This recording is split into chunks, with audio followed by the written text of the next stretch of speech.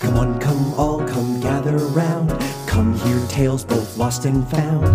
Grab yourself a drink with a splash of lime. It's David and Michael's story time.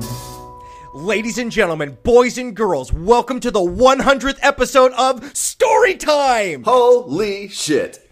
Today, your two, and I feel confident in saying it, today's authors are me, Michael Santel. And me, David Miller. That's right, we wrote our own stories, and we are afraid to tell them. Listen, we have a lot of apprehension about this, but this is where all of this is building towards. Now, we're not going to get in the weeds here if you go and count the episodes. We don't know specifically. We're pretty sure this is 100, but it depends on if you count shorties as full episodes or like as half episode. It doesn't matter. I can also remember a handful of episodes that we lost. So, yeah.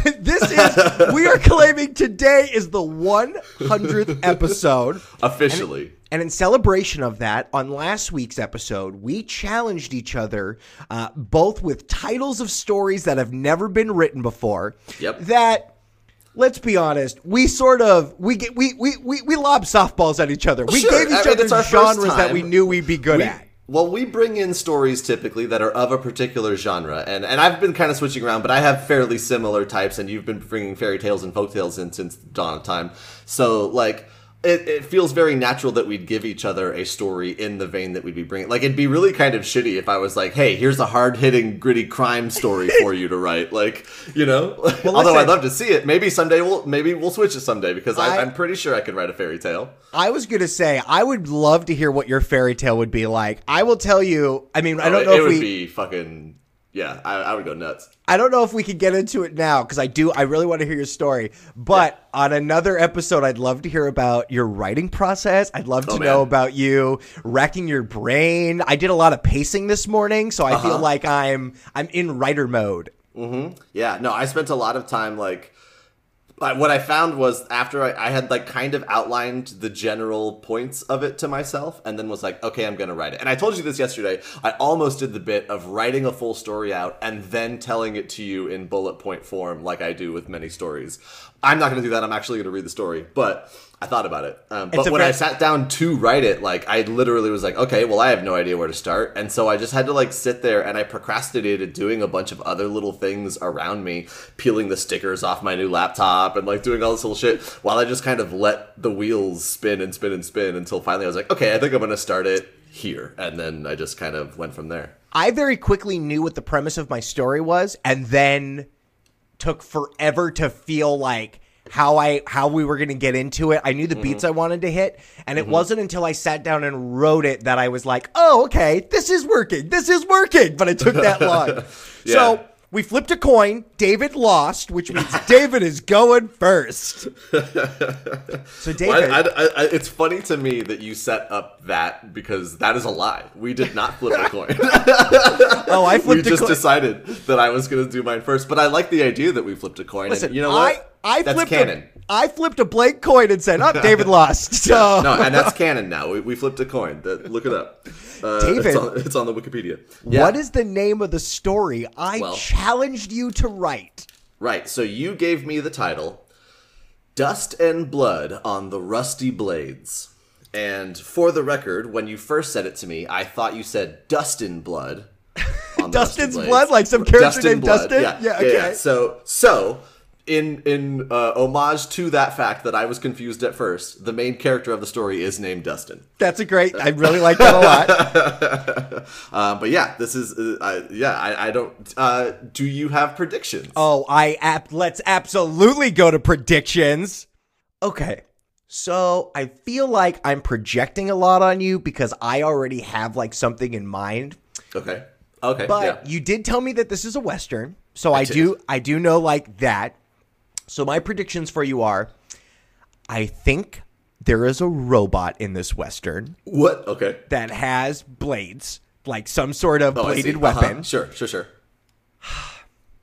I think our hero or anti-hero, depending on how you wrote him, gets stranded somewhere. All right.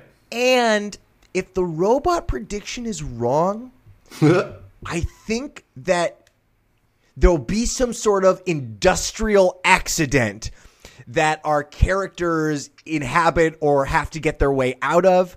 Okay. Also, it's a Western, so of course, there's a duel scene. Great. Okay.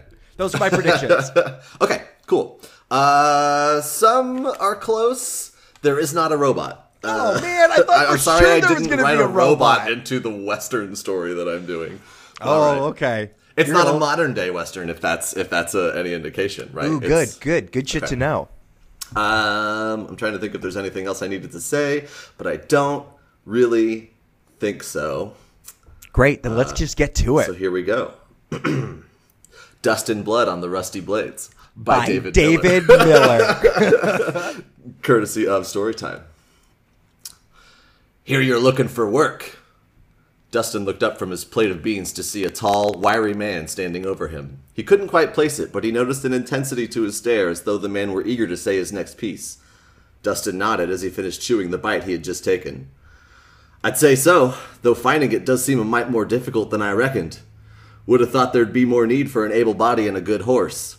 He eyed the man sharply. Why, you got work needs doing? The man sat at the table across from Dustin, leaning in to speak just above a whisper. Sure do. If getting richer than Satan himself were work you could do.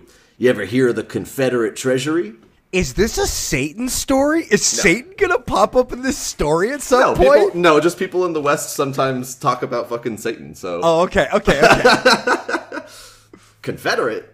That war's been done and over going on 20 years. Ain't no Confederate anything anymore. So the year is 1895? It's like 1880s, 1890? Yeah, okay. It's been 20 years since that bloody war-on-war conflict with the brothers. You like how I pepper in some setting for you there? I love how you did that, David. That's real good.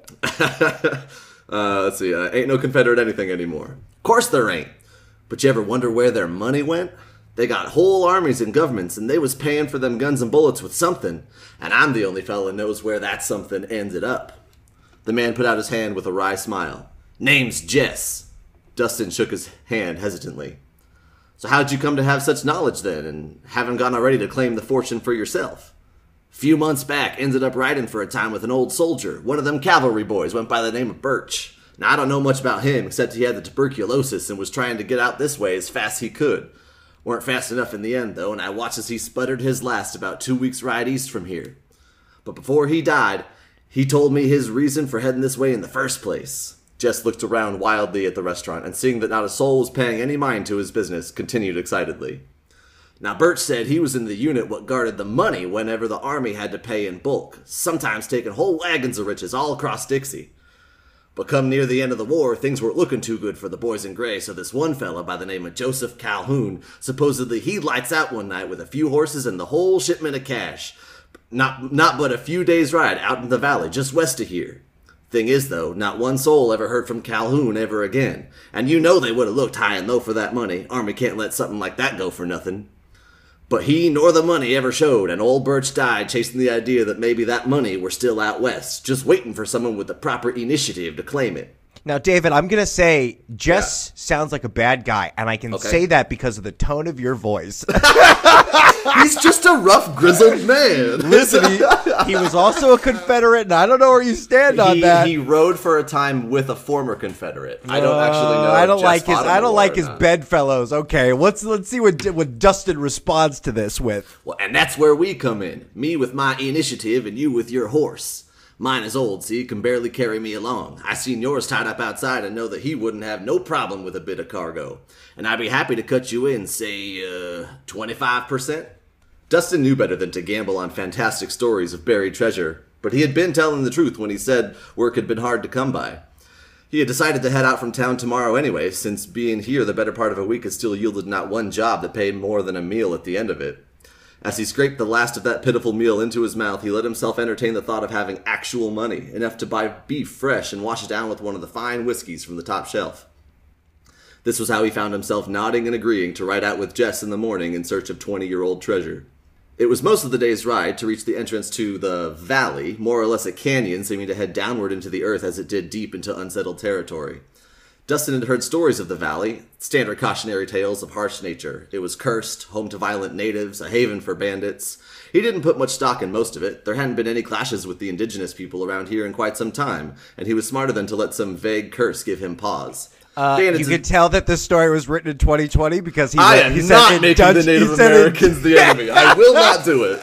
I very specifically was like, well, okay, it's going to be a danger they think of, but it's not going to actually be the problem. Listen, I appreciate it. I mean, Tarantino disagrees with you, but I mean that's just a difference in your writing style. Look, I just chose. I made a choice.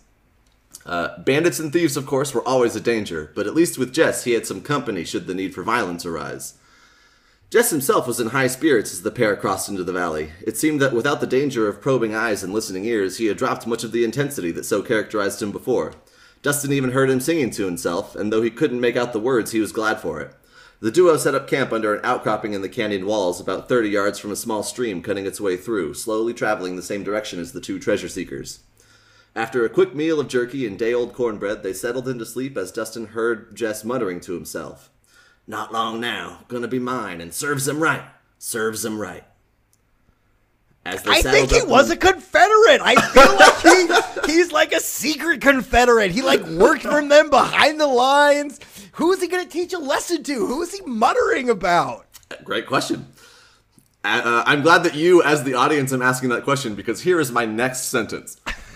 As they saddled up in the morning, Dustin couldn't help himself and asked, Say, who were you talking about last night when you said serves him right? Jess stiffened quickly as he forced a laugh. Ha! I was just thinking of the other boys when I was a kid and how they would look down on me for being the poorest and how I wish they could see me once I get a hold of that treasure, that's all. Oh, Dustin can absolutely, he understands those motives. He would also would like some money for top shelf beef and whiskey. He seemed nervous as he spoke, following quickly with, We should get a move on. Birch said it was going to be at least a few days into the valley, most like. And with that, he mounted his horse and started trotting along the stream. Dustin shrugged and lifted himself onto his horse, giving it a gentle kick to follow behind. They rode in silence for most of the day, save for sporadic commands to the horses. As the sun began to set low in the evening sky, Jess turned around to suggest that they stop for the night, but before he spoke, his eyes went wide as they looked past Dustin. Those sons of bitches, he exclaimed, and Dustin turned around to see down the long stretch of canyon, not just a few miles behind them in what looked like a small campfire, a thin plume of smoke just visible against the orange and pink sky of coming twilight. Does somebody else know about the treasures? These sons of bitches? Friends of yours? Asked Dustin, his anxiety growing as he realized this may not be so simple a trip after all. Hardly. There's a couple of bastards that heard about the treasure, and they know I know the way. Been following me for a spell, but I thought I shook 'em by the time I got into town a few days back. Have it in their heads to follow me and jump us once the job is done, no doubt. Bunch of cowards. Knowing them, they'll wait until the middle of the night and try to kill us in our sleep. I say we wait up this ridge a ways and get the jump on them as they come up the trail. I ain't looking for trouble. Whatever this problem is between you, I don't want to kill no one, coward or not. Of course, no trouble. We'll just relieve them of their weapons and send them back the way they came is all. I ain't never been the killing type, you can trust that. That's murder talk. That's all murder talk. That's exactly what you say to people right before you go to a murder scenario. We'll just make them leave empty-handed, and it'll serve them right. Yeah, their hands will be empty because there's no souls left in them, David. They're dead. They led the horses up a ways over the ridge and tied them to a small tree just off the natural pathway through the pass. Jess looked ahead and pointed to a ridge a few hundred yards up that seemed to jut up out of a dead end in the canyon ahead, with a fairly steep but clear pathway up and over. You see that little stair there? Birch said something about that, said they had followed Calhoun until a dead end and had to turn round on account of a storm blowing through. I figured that he would have too much of a lead on him at that point. I reckon it isn't far over that ridge. We'll find that stash. The men crept back the way they came, each hiding amongst the rocks on either side of the canyon, and waited as the night grew darker and darker, save for the faint moonlight as the few clouds there were not thick enough to shroud it completely. After what seemed like hours waiting cramped against the rock, they started to hear the slow clip-clop of hooves coming back from the direction they had seen the smoke. Soon Dustin peered over the rock and saw two men on horses making their way up the trail towards their makeshift ambush point. He looked across to Jess, who had his gun out and was crouched like a cat waiting to pounce. Dustin pulled out his old cattleman's revolver, keeping in mind that it was just for show. No one needed to die here in this lonely canyon, and certainly not by his hand. Jess shifted his weight to steady himself as he crouched, but in doing so disturbed a few loose rocks under his feet, sending them rolling down the ridge and kicking up a small dust cloud in the process. The men on horseback immediately pulled out guns and swung their horses around to face the source of the disturbance. After a moment, one of them let out in a loud voice, "Jess Collins, we know you're out here. We're going to bring you in for the murder of William Birch, and there ain't any law says we need to bring you in alive." I told you he was a murderer. This is murder talk, David. This is what murderers do. They don't let you know they're a murderer. The murder just sort of springs up on you like an oil well. "Show yourself and you might just live to see the inside of a courtroom." Dustin's eyes swung fiercely at Jess, who again had the look of intensity he had noticed that first night he met, and in that moment he saw the intent behind Jess's wild eyes. "Wait!" he yelled, and the men on horseback swiveled to face his hiding spot. Jess jumped out and brought his pistol to bear, firing off 2 quick shots, the second of which was responded to by a shout of pain and a return volley into the shadows.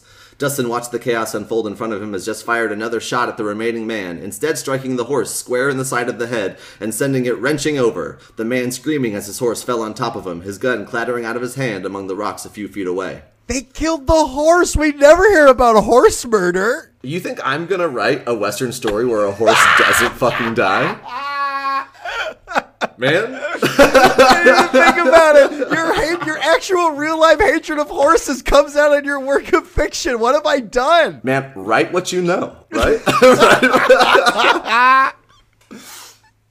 The man continued grunting and moaning in pain as he tried to free himself from underneath the dead beast, but to no avail. Jess laughed one loud, hard laugh and walked over to him, stepping over the body of the other man that had fallen off his horse after being struck clean through the heart. The man under the horse lay gasping as Jess looked down at him, and Dustin could just make out him saying, "Damn murderer," before one last shot rang out from Jess's hand and the man went silent. Dustin emerged from behind the rock and walked slowly towards Jess and the bodies. As he passed the first, he looked down and saw the unmistakable outline of a star on his shirt. "Jess, you said these men were bastards and thieves. You said there wouldn't be any violence." Jess kept looking at the man, crushed under the horse with a hole for a face, and said in a low voice, "They was gonna stop me. Stop us from getting the treasure. Serves them right. They said you murdered that man, the cavalry soldier. You said he died of tuberculosis, but that's a lie, ain't it? He told you about the treasure and you killed him for his trust, didn't you?" He had never been a violent man, and had never meant to use it against another one, so Dustin did not think to keep his gun trained on the man who now proved to be so dangerous. In a flash, Jess had his gun aimed right at Dustin, and for a moment neither moved. The world held its breath in that instant, only to be broken by Jess's harsh voice. "Well, shit if this ain't your lucky day. I suppose here as good a place as any." A shot rang out, and Dustin felt the impact in his chest before he saw the blast from Jess's hand. His breath left him as he was knocked flat onto the ground, spinning to land face down in the sand before blackness took him. "He's dead! Jess, he shot him! He shot him! He shot his companion!" Jess sighed and holstered his gun. "I only really needed you for your horse and to help with these two, and damn if you didn't do exactly that." He began to walk back up the trail toward the horses, singing again the song of unknown words. He led the horses up the steps, cursing to himself as he realized he'd have to leave them here and carry the treasure back down himself, muttering about how he should have waited to kill Dustin until after he had helped with that. As he crested the top of the ridge, he looked down to see a small ravine with a single tree, up against which sat the remains of a man in gray uniform, a figure of bone and cloth. As he neared the corpse, he noticed that behind the tree, a wooden chest, half protruding from the ground, as though it had somehow sunk through solid earth to rest partially exposed. The sun was rising as he finally finished digging the chest out of the ground and dragged it a few feet in front of the bones. The latch was so rotted and weak, with a swift kick, it lay broken on the ground. Jess slowly lifted the lid to reveal stacks of bills, yellowed and musty, but arranged neatly, filling nearly the entire chest. Hold on. There's not like a cave? It's just a case filled with Confederate money? Isn't that money now isn't it void? Maybe, I don't know. Maybe. You'll have to find out. There's more story to come. Sorry, it's not in a cave, I guess. No, okay, I just didn't know. Just out of the wild. Animals could get it. I thought we were going to like a national treasure situation. So my thought here was that like this guy had like gotten it up over this ridge finally. And like, but then there was a storm coming, so we got caught up here in the storm, and it sank in like mud in the storm, which has now since like hardened over. And right. He like died of exhaustion or whatever under the tree. I don't know. And the only marker for this treasure is the dead Confederate soldier that's with him. Okay. Yeah. All right. Resting on top of the bills was an old saber, like one a cavalryman might brandish during a charge, that had clearly seen better days. Old and rusted, Jess knew that this in particular was useless and cast it aside behind him so that he could pull up bundle after bundle of the cash. There had to be hundreds, no thousands of bills in this chest, and none less than 50s, and so he began to holler and yell in his excitement, "Serves 'em right! This here is my treasure, my fortune!" So great was his celebration, and so focused on the feel of the money and the sound of his cheers that he did not hear the figure slowly approaching behind him. Dustin! Nor did he hear as the figure picked up an old sword. Only when he felt a sudden pain, looking down and seeing the tip of an old sword sticking out from his chest, did he turn to slowly see Dustin. There's a sword through his chest, and he's Yeah. looking at the sword like, oh, that's what it is. Yeah, the sword that he had like thrown out of the thing. Yeah. Ugh, don't throw swords. To turn slowly to see Dustin, bleeding through his shirt just under his left shoulder, holding the saber through his back. Dustin looked ahead to the bills in Jess's hands and let out a laugh. "You fool. All this way and your treasure is nothing but Confederate dollars. Like I said before, ain't no Confederate anything anymore." That's what I said, David. That's exactly what I said. Those are barely worth the paper they're printed on. So this is fun. I actually did research because I had an idea about this and then looked it up to see if it was real. There legit were Confederate dollars that had no backing. And so when the war was ending and it was like, oh, the Confederacy is not going to be a thing, they literally became worth like as low as like 5 or 6 cents to the dollar. Like, Yeah. You could wallpaper your house. It'd be a better investment than doing something with the money. Yeah. Jess looked down and saw now in the morning light the unmistakable writing on the notes, the cursive script spelling Confederate States of America. He looked up at Dustin weakly, and the last words he heard were his own. Serves me right. With one final breath, he slumped over, the sword still neatly in his back. Dustin let out a sigh and winced with pain in his shoulder, rifling through Jess's pockets and finding about $12. Well, he thought to himself, I guess this would be my 25%. At least it should get me a doctor and a plate of beans, and I suppose that'll have to do, as he made his way down the steps and back to the horses. The end. David, what a great story. Thanks. I mean, it's kind of a glorified rough draft, right? Like, there's been almost no editing. I finished this yesterday, so yeah. Like, well, that's true. That's going to be true of both our stories. Yeah. Let's go to lessons. Great. Let's do it. Lessons. Part 1. Okay. First and foremost, don't throw a sword away. Just you need to keep an eye out on swords at all times. It was an old rusty sword in a time that had moved past the time of the blade. If there's a sword, you should know where it is. It's true. I think the second lesson is judge a book by its cover. He sounded like an old grifter. He sounded like a bad guy. Turns out he was a bad guy. Yeah, and it kind of goes to, I think, one of the lessons that I didn't really intend any lessons as I was writing it, right? But now that I go back through it, it's like, oh, clearly one of my lessons is if it seems like a deal is too good to be true, it definitely is, right? Yeah, 100%.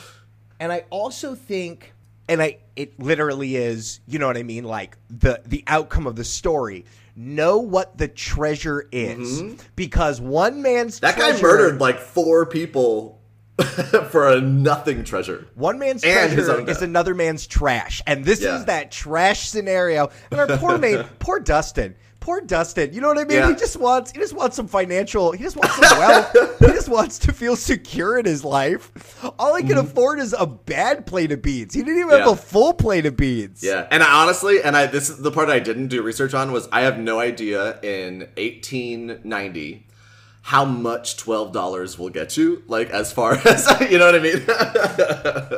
I know that's like kind of a lot, but it's not like a crazy amount. No. Like, I listen. I mean, if we're now talking about your choices, I thought $12 was fine. The doctor's going to be originally that part bucks. I did edit. It was 20, and 20 felt like too much. Listen, it's a couple bucks for the doctor. He's going to have to buy a new horse or something. You know what I mean? So, like, it makes sense. I'm happy with that. All right.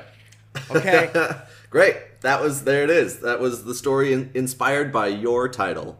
I'm so excited. Thank you. It's not what I thought it was going to be, but that being said, I can see all of your thought processes. Yeah. And I wanted to make sure, because you know, your title was Dust and Blood on the Rusty Blades, and I one of the first things I decided was I'm not fucking bringing the blade into it until towards the end. I don't want it to be about that, you know what I mean? Right. Yeah. This wasn't like a King Arthur's tale with Excalibur. Yeah. Yeah. It's almost like, because I feel like a lot of Western stories will do that. Is they'll like it'll be like the broken skull will be like the name of the thing, and it's literally like a one paragraph thing where the guy in his travel from here to there saw a skull on the ground, and that's it. Like, and then everything else happens to him, but like he also saw that, and maybe at the end he like thinks about the skull again, and it's like, oh, okay, but like, it's a very weirdly like they kind of give you an off symbolism sort of thing. Well, David, it's time for my off symbolism. And I'm ready. It's time for me to tell you the fairy tale. You got the genre right, of The Fox and the Ghost. Oh, yeah. I couldn't remember which title I gave you. Let's go to predictions. Okay, The Fox and the Ghost. So, 100%. This is a guaranteed talking animals. The fox talks, right? I am saying it now and saying it proud. And I will also, I'll confirm the fox talks. Great. I'm going to guess, though, that the ghost is a human ghost. Okay. Although, like, knowing you, it could very well be, like, a bear's ghost, right? Like, whatever. Like, I didn't say, But I think it's a human ghost. Okay.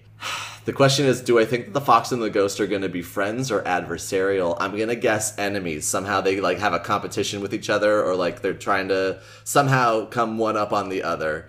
And David, it's like you already know the story. Long shot prediction.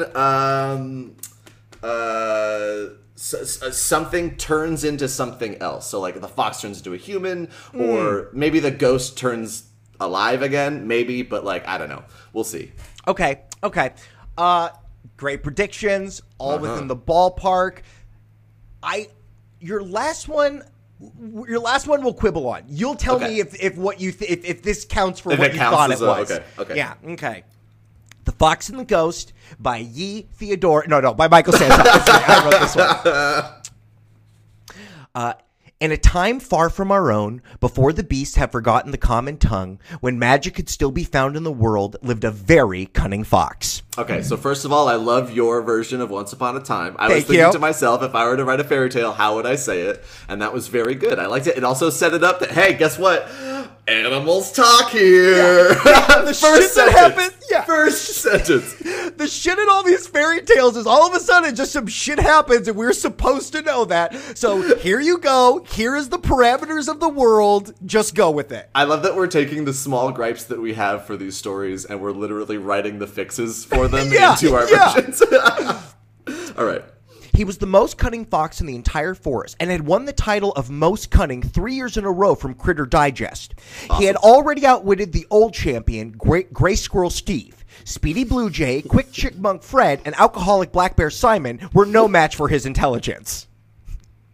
Those are other people he beat for the contest.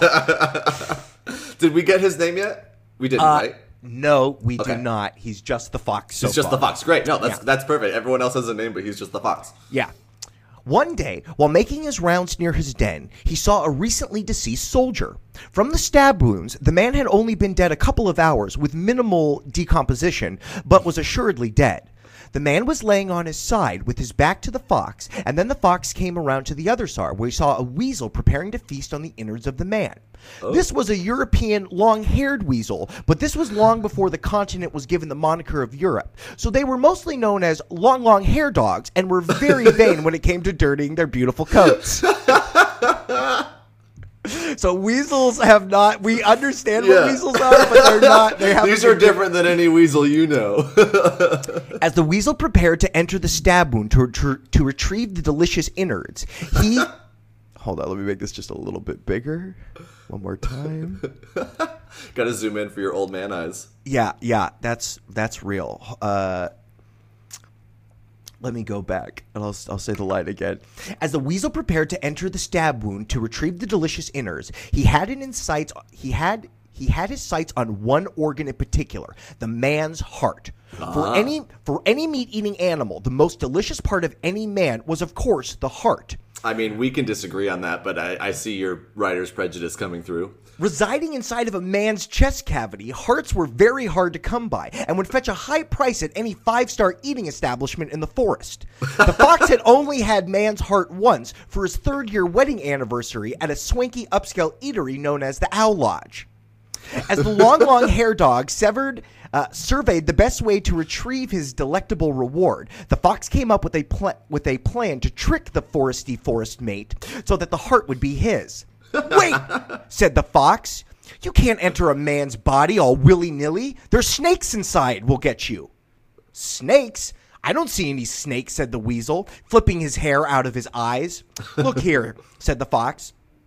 And he took a stick with a hooked end and plunged it into the man's gaping hole, hooked on the man's intestines, and moved the stick up and down, back and forth, and side to side, giving the illusion that the insides of the man was a live pit of snakes. Okay, first of all, I love the direction the story is going, because one of my favorite types of fairy tale are the ones where just someone is just a tad too clever for the stupid other people in the story, right? Yes, so that's absolutely. Wonderful. I also have to comment and say that I love your the idea that in fairy tales really gross, terrible stuff happens and nobody bats an eye. This is just everyday. This is everyday life back in olden times. "Jesus the talking cat Christ," said the weasel. "No man for me today, and thanks to you, Mr. Fox. If I would have entered that abyss, I would have been devoured for sure." He bowed in reverence to the fox, fixed his ponytail, and took off into the forest. With the weasel gone, the fox was easily able to split the man's chest apart with the hooked branch and gobble down the man's heart in 3 bites. "That was some trick you pulled." "Who said that?" demanded the fox. Oh, no. He looked from side to side and all around, but saw nothing. "Up here, little fox." And the fox looked up. Hovering in the air was a ghost. "Who are you?" asked the fox. "I am a ghost. My name is Hubert, but everyone called me Hugh. Back when I was alive, before my heart was in your stomach, I was something of a trickster like yourself." "I don't mean to brag," said the fox, "but I'm sure for a human you are very cunning, but around here you are no match for me." Nice. So far, I'm 2 for 2 on my predictions. There's talking animals, and he's a human ghost. "Well then," said the ghost, "shall we have a trick-off? Whoever can trick the most people will be crowned the winner." Boom, adversarial, one-upping each other. "I will consent to that," said the fox, "but who will be the adjudicator?" From under the ground, the fox could feel the earth shaking. He jumped back, and where he was standing before, a hole opened up. The sound of the dam could be heard all around, and the smell of sulfur filled the air. And before them, up from the hole, came the devil himself. "I will be your judge," said the devil, "and the winner shall lose their soul." The winner? Okay. So I wrote the winner, but I meant the loser. I meant the loser. Yeah. It's a translation error in the fairy tale. To be fair, though, I just fucked up on that. But yeah, it's fine. Yeah. It's fine. The fox had never done anything with such high stakes before, but had confidence in his ability that he would win the day. The ghost, who had already ran from God's judgment for the forsaken, and had forsaken the light of St. Peter's gate, felt that he had nothing more to lose either. He thought to himself, there is no way that hell could be any worse than being stuck here in Lecoq for eternity, and both agreed. That is a small town in England, David. Did you look that up? I did look that up. Also, really great throwing shade at what is it, Lecoq? Lacock, Lecoq. Yeah. Oh, Lecoq. Yeah. Yeah, great throwing shade at Lecoq. Yeah, fuck they you, don't. Lecoq. Yeah, fuck you, Lecoq. Over in the clearing nearby was a farmer who was tilling his soil. Got it. Your first challenge will be to trick him, said the devil. I'll go first, said the ghost, and made his way to the field. Near the farmer was an irrigation dish with water that would be used for the crops. The ghost swooped into the water, absorbing as much as he could. Then, positioning himself over the farmer, he let the water fall. The farmer, thinking that a sudden rainstorm had come upon him, began to gather his materials to leave. I love it. I have tricked him into thinking that the rains have come, and now he is going to leave for the day. Your turn, Mr. Fox. The fox surveyed the man and saw around his neck an ornate ring that he wore as a necklace. The farmer grabbed his necklace and said aloud, strange weather like this can only be a bad omen. I must leave here before I meet a damned fate like my dear brother Ivan. The Oh, fox, boy. thinking quickly, went over to the dead body and removed the dead man's right arm. As the farmer gathered his materials to leave that day, the fox saw that on the farmer's path home went right by the gravestone of his dead brother Ivan. The fox quickly dug into the earth, burying himself with the arm in his mouth, ready to jut out of the ground when the brother went by. When the grieving brother passed by the headstone, he saw the dirt strewn about and began to clean the dirty gravesite. From under the ground, the fox pushed the severed arm through the dirt with the dead man's arm in his mouth. The fox clenched hard on the nerves of the arm, forcing the hand to close tightly around the man's necklace. The fox, being a fox, means that they have the ability to make upwards of 40 distinct noises. And the fox... Did you look this up? And in his best man's voice, "Give me back my ring, brother!" The farmer, thinking his brother was returning from the dead, screamed loudly and ran back in terror. The farmer, thinking his brother was returning from the dead, screamed loudly and ran back home in terror at the thought of his dead brother returning. I have tricked him into thinking his dead brother Ivan. Actually, the devil interrupted. First round goes to the fox. The light bringer then pointed at a church nearby and said, "For your next challenge, you will need to trick them." The ghost now realized that he was way over his floating head. This fox, this animal of the forest, was truly the most cunning animal, nay, the most cunning creature he had ever come across. He knew that his ghostly intelligence would not be enough to win the day, but he still loved the challenge. He felt so alive. The fox felt the same way. While the ghost might have lost the first challenge, the fox respected his thought process. The ghost was the first real challenge to his cunning that he had come across in years. What a healthy competition. As the ghosts made their way to the churchyard, when he reached the fence, he could not enter. An invisible barrier protected the church from his ghostly advances. Try as hard as he might, he could not enter the holy site. "The ghost cannot complete the task. Second point to the fox," sneered Beelzebub. Which means, a little rigged, but all right. which means your soul is mine. "That isn't fair," protested the fox. "Of course it's not fair. I'm the devil. Did you think I would not reap his soul? Now come along, ghost. Hell awaits you." The devil tapped his cane on the ground, and a hole to Hades reopened. The ghost looked at the fox, and the fox looked at the ghost, not as enemies, but as respected competitors. Competition that the fox did not want to end. Not now, not ever. "Don't go," said the fox. "Stay here with me in the forest." "He has no body, and his heart has stopped beating, which means he cannot stay here any longer," shouted the devil over the screams of the damned. "Now, come hither, ghost. This soulless fox has nothing for you." "Thank you, small fox," said the ghost. "While my life was short, the happiest part of it was engaging with you." The fox, now realizing what that empty feeling inside him was all these years, now he knew he was soulless, which meant he had room for one.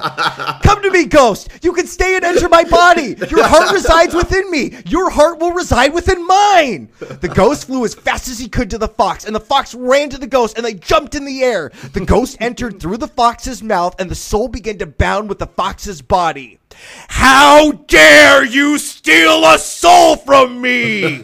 Flames spouted all around the hellish being. Wings sprouted from his back, and horns on his head elongated even further. He rised up and flew directly at the newly formed soul-bonded fox. The fox, with all of his quickness, sprang from left to right and back again, dodging all the devilish blows. The devil chased with all of his might, closing in on the fox. He ran with all of his strength, barreling towards the churchyard, leaping and squeezing through the hole in the churchyard fence. The devil swiped at where the fox was, but he was repelled by the force field of God that protected all holy sites. The devil screamed in agony, being burned by the holy divinity of the site, and returned back to the entrance to hell. "You haven't seen the last of me, fox and friends!" And the devil sank back into his hole. The fox, knowing his friend was safe within him, had no fear of the devil. For if they could trick him, he knew in his heart of hearts that they could trick anyone. The end. That was wonderful. David, I hate to say it. Did you mean to give a unofficial plug for Fox and Friends? No, see, Fox and Friends are the devil. See, that's what happened. I see. He couldn't find it. Yeah, I don't know. I just thought Fox and Friends was a silly name. No, that's funny. Yeah. I hate to say it, David. I'm pretty sure you guessed all of my bits. I think I did pretty much everything on that. Yeah, and also I could have done... I didn't guess the devil. I should have guessed the devil would show up. That was when he showed up, that was really fucking funny to me. You had to be the adjudicator, David. You have to have an impartial being. Also, I could have done 2 more examples of more trick challenges. Oh, sure. I'm like, fuck this. Like, it's funny because you wanted to like have them have an actual trick challenge and then one that just guaranteed the Fox wins so that it just moves on to... Yeah, but well, you kind of technically did. The third trick challenge essentially was tricking the devil. That's right, David. Right. That's right. All right, David, let's go to lessons. Lessons Part 2.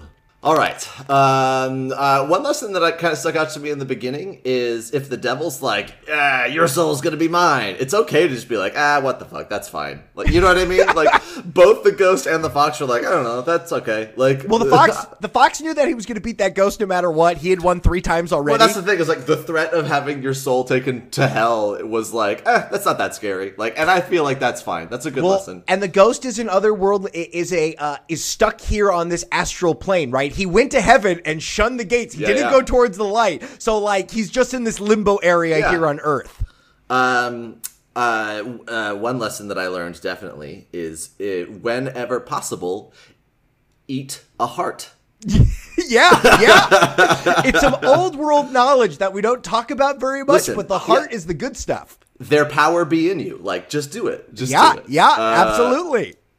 If you need to get away from the devil or ghosts, churches have force fields. Yeah. You have to go to a holy site that can protect you from it. I had one version where the ring was the magic ring, but I was like, no, I already set up this. We can go back to this. No, that's fine. That was good. I think a good lesson from the story that I don't think people always think about is like, you got to celebrate your wedding anniversaries. You got to like make those moments special. You never know, have a nice evening out with the missus. Like, you guys deserve it. You're celebrating your love. Get a human heart. Yeah, well, I mean, that's just what they had that night, but they could have had any number of delicacies. Any other lessons stand out to you from the Fox and the Ghost?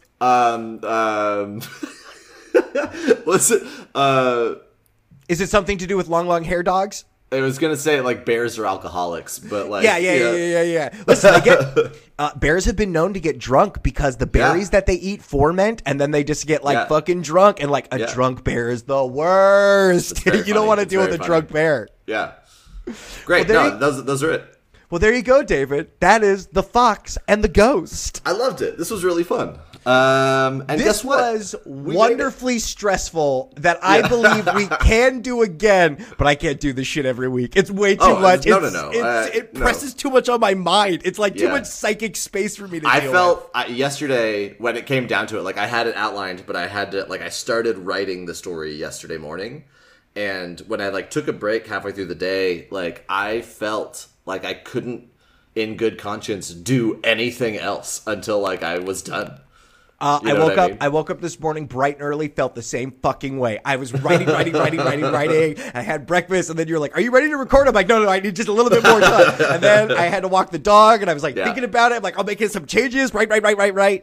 Listen, for all you writers, it's fine that you took that long because literally the changing from $20 to $12 in my story happened like 20 minutes before we started recording. Listen, you don't need to tell them the creative process. Whatever is the final product is the final product. Eventually, we'll have to write enough of these so that we can bound a book together. But we'll cross that bridge another day. Yeah. What were you just about to say? You were about to say something to the listeners. Oh, I was going to say to all the writers out there, I just want to let you know, I tip my hat. What a stupendous job you do in being able to flourish in your mind prisons with all of these things going on. I was pacing around yesterday complaining to my girlfriend, just like, writing is hard. Like, I was in a mind prison for 48 hours, and I'm free. I'm like Jesse from Breaking Bad. I'm just going to the desert. I'm just crying and happy it's over with. It was nice when I finished it yesterday to be like, okay, like it's done. Right. I'm done. Well, listen, I promise we will do this, not in another 100 episodes. We'll do it much sooner than that. Yeah, but David, we'll try. Congratulations on our anniversary of 100 episodes. If I had a We heart made it. to send you, I would send it your way. Here's a heart for you, David. Munch it Thanks. up and get all that man strength inside of you. Your power be in me. Your power be in you. And also, thank you, everybody. Now, this is the first time we've done it. So, if you have a title for a story you think we that's should the next do, step. hit us up on Twitter at the Storytime Pod, Yes. or shoot us an email over at thestorytimepod@gmail.com. Yes. Nice. Good, solid, fluid plugs there. Nice. Thanks. I liked it. Thanks. All the top of the dome. I didn't even write that down. The only thing I wrote Man. down over here is David hates horses. We should probably make that a sting. It only took us 100 episodes to get this polished in our endings, and here I am, throwing Yeah. a wrench in it again. I appreciate your wrenches, and I appreciate all of you. Thank you so much for joining us for the 100th episode of Storytime. I'm author Michael Santel. And I am sometimes writer now, David Miller. Thank you so much for being here, and we'll see you all next time. Okay, bye. Okay, bye. That's our show, thanks for coming round. Don't be sad, no need to frown. We'll have more stories, don't throw a fit. Goodbye one and all, and we'll see you in a bit. That was fun.